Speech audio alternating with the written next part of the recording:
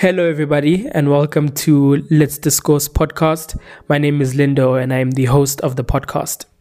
Today, I want to speak about single-sex parenting or same-gender parenting, and that's colloquially what we understand to be gay couples who then adopt a child or have a child biologically and go on to parent that child. And I don't want to speak about single gender parenting from the perspective of people who say that gay couples shouldn't be having children simply because they're gay couples.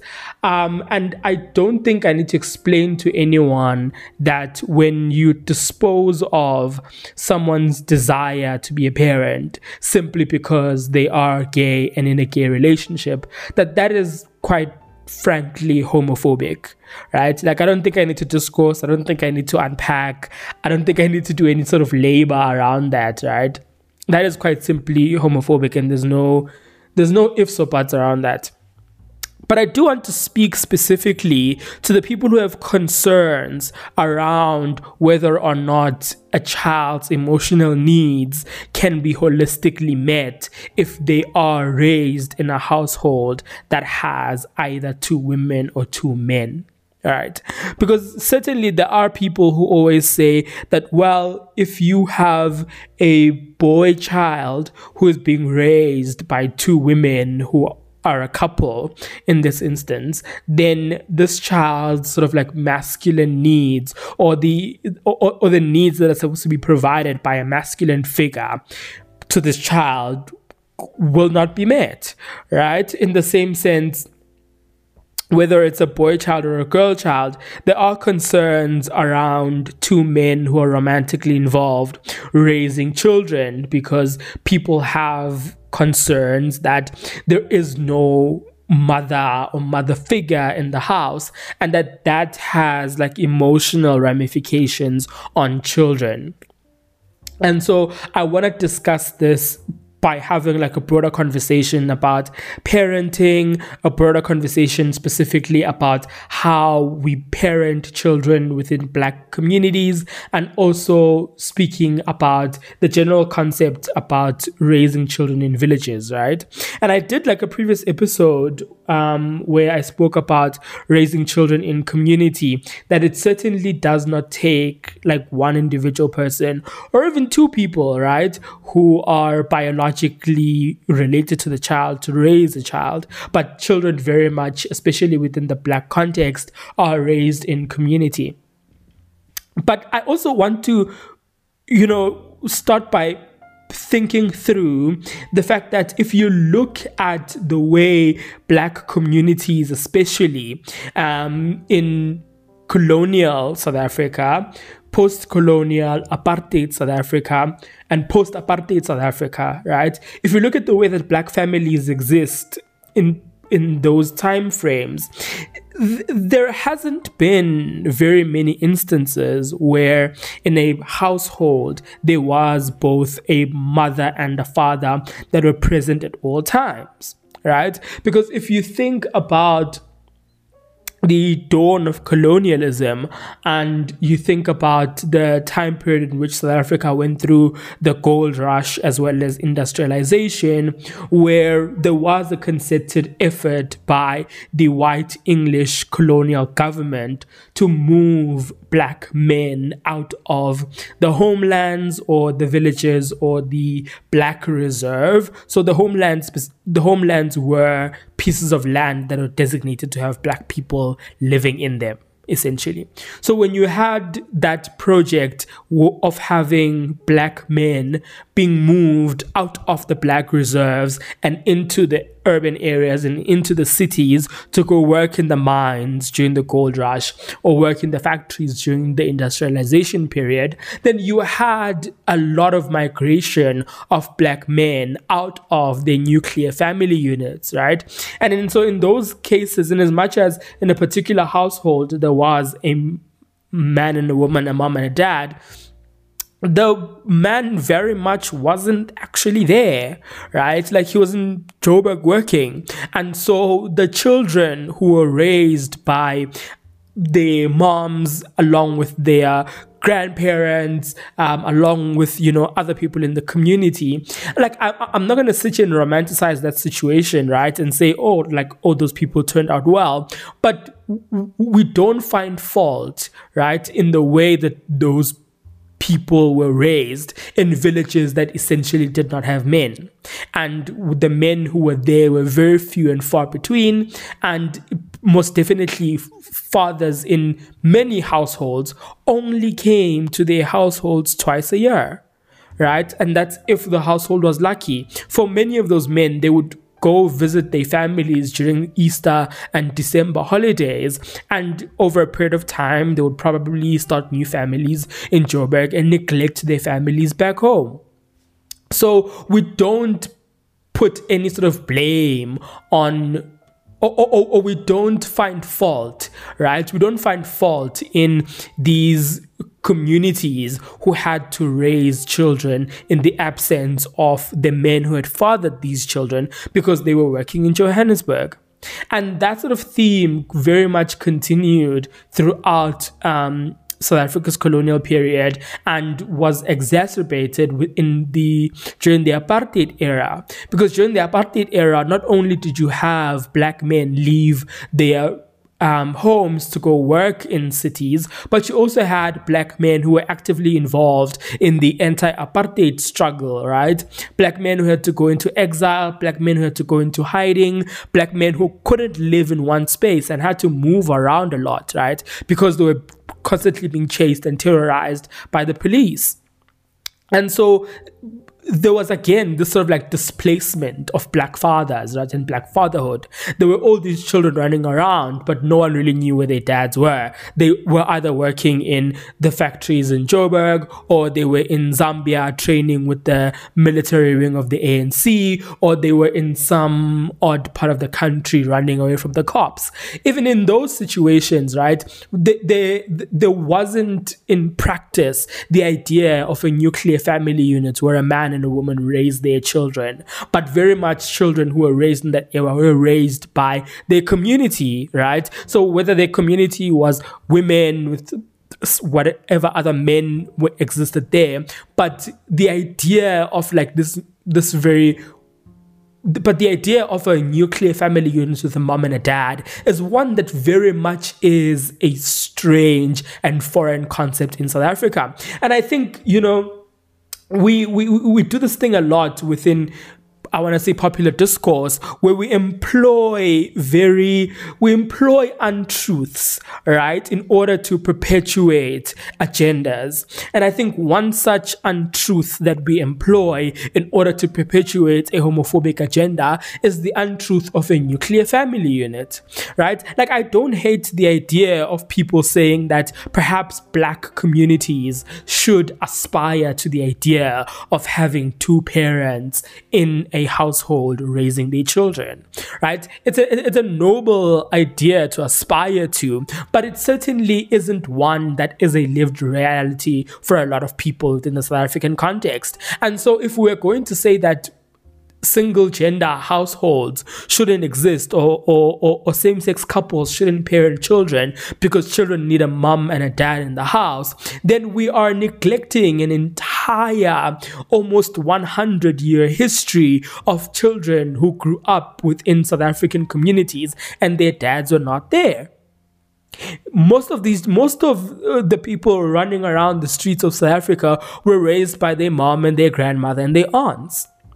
Their uncles were off working somewhere and they didn't know their dads, right? So a lot of people very much were raised in single gender households, just that the people who raised you were not romantically involved, but they were biologically related, right? Like, if you were raised by your mom and your grandmother, you very much were parented by a single gender household.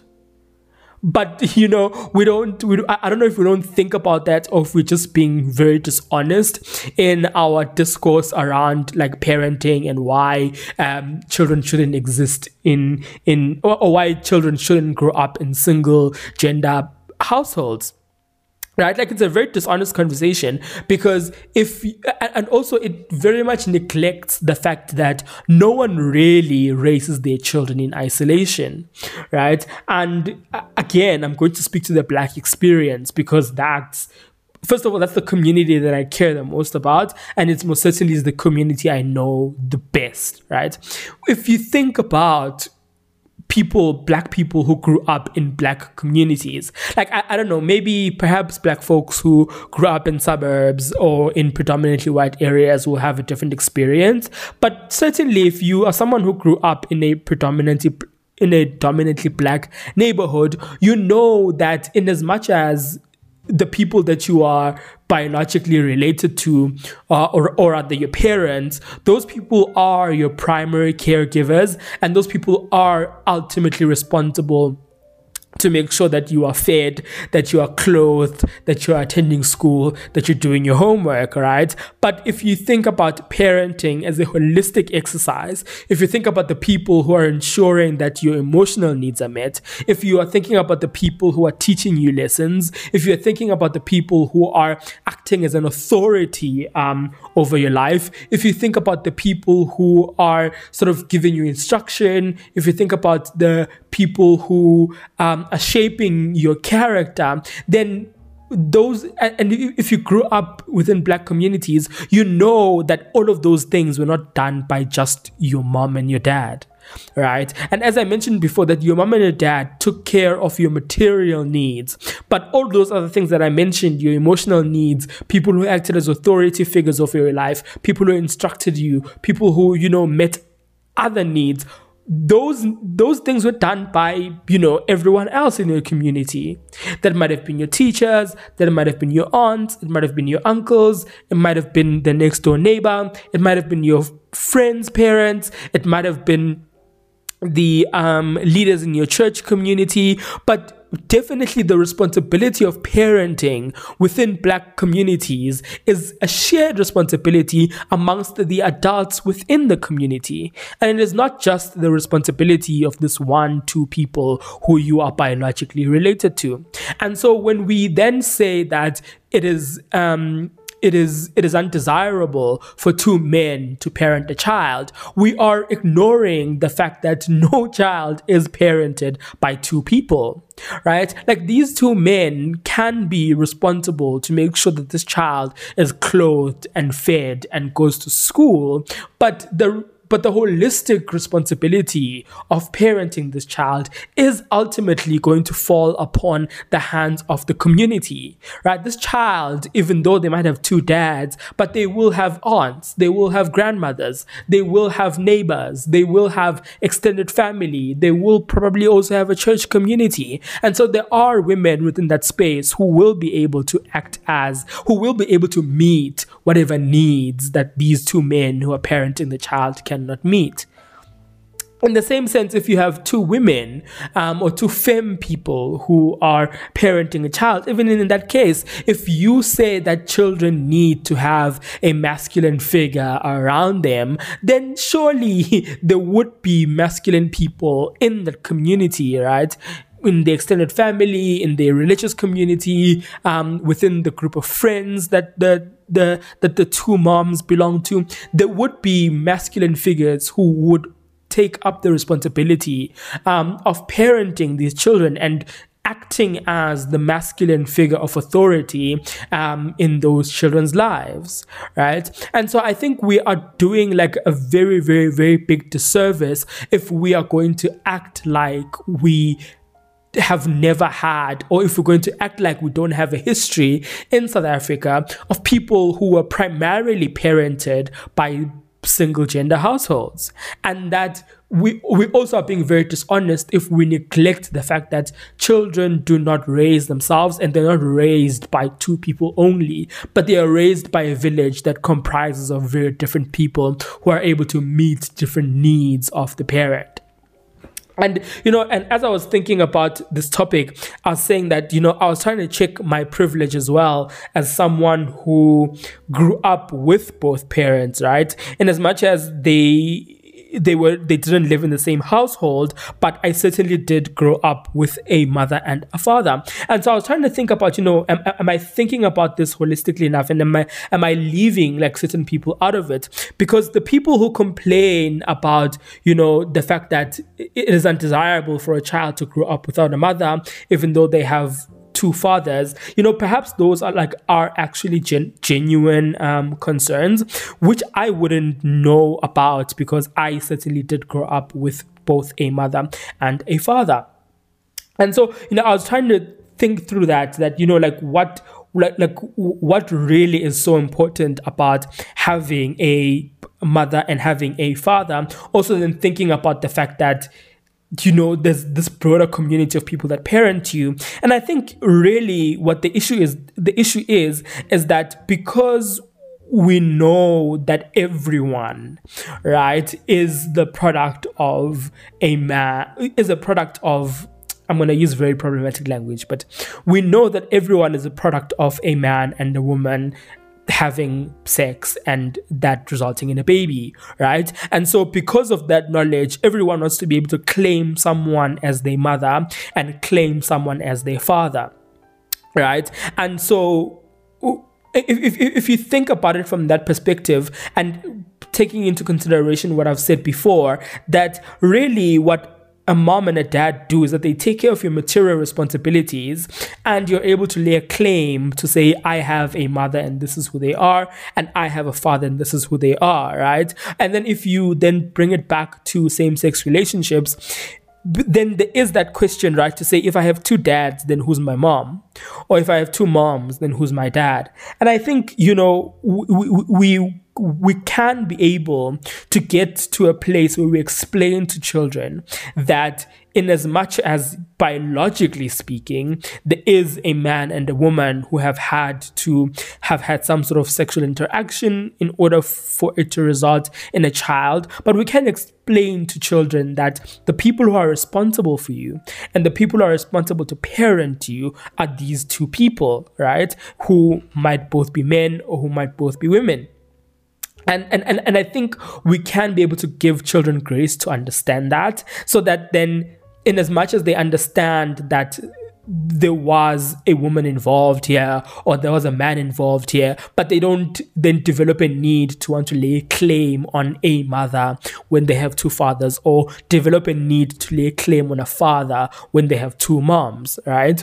And so I think that's sort of how we can get over that. Because really, if you think about it, for instance, I was listening to a podcast episode of The Anam where Nkululeko was speaking to Nkululeko Nkosi, and Nkululeko Nkosi, who had mentioned in the podcast that his dad was absent for much of his life. And when he was speaking about that, he was saying that, he wanted to be able to call someone his father, right? Because, when he speaks about his growing up in the podcast, he speaks about growing up as a poor black child in South Africa, which is not, obviously, it's not like a new thing, or it's not like a unique story, but his material needs were being met by his mother and his grandmother, right? Like in the sense that he was fed and he was clothed, but he wanted to be able to lay a claim to a man to say that that's my father, right? So,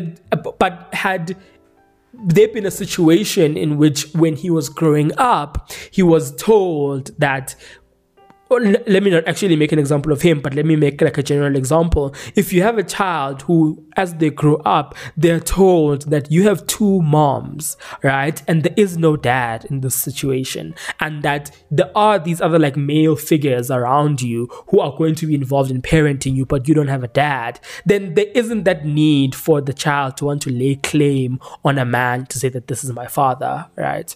And I think that's probably how would be able to sort of like mediate or mitigate that whole situation.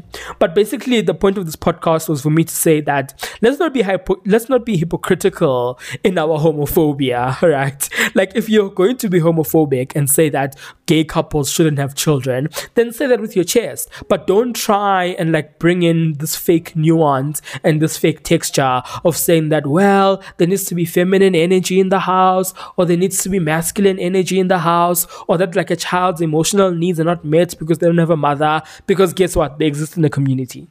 Okay, and there are women in the community who most definitely will meet that child's emotional needs. Thank you so much for listening to this episode, and I'll catch you in the next one. Bye.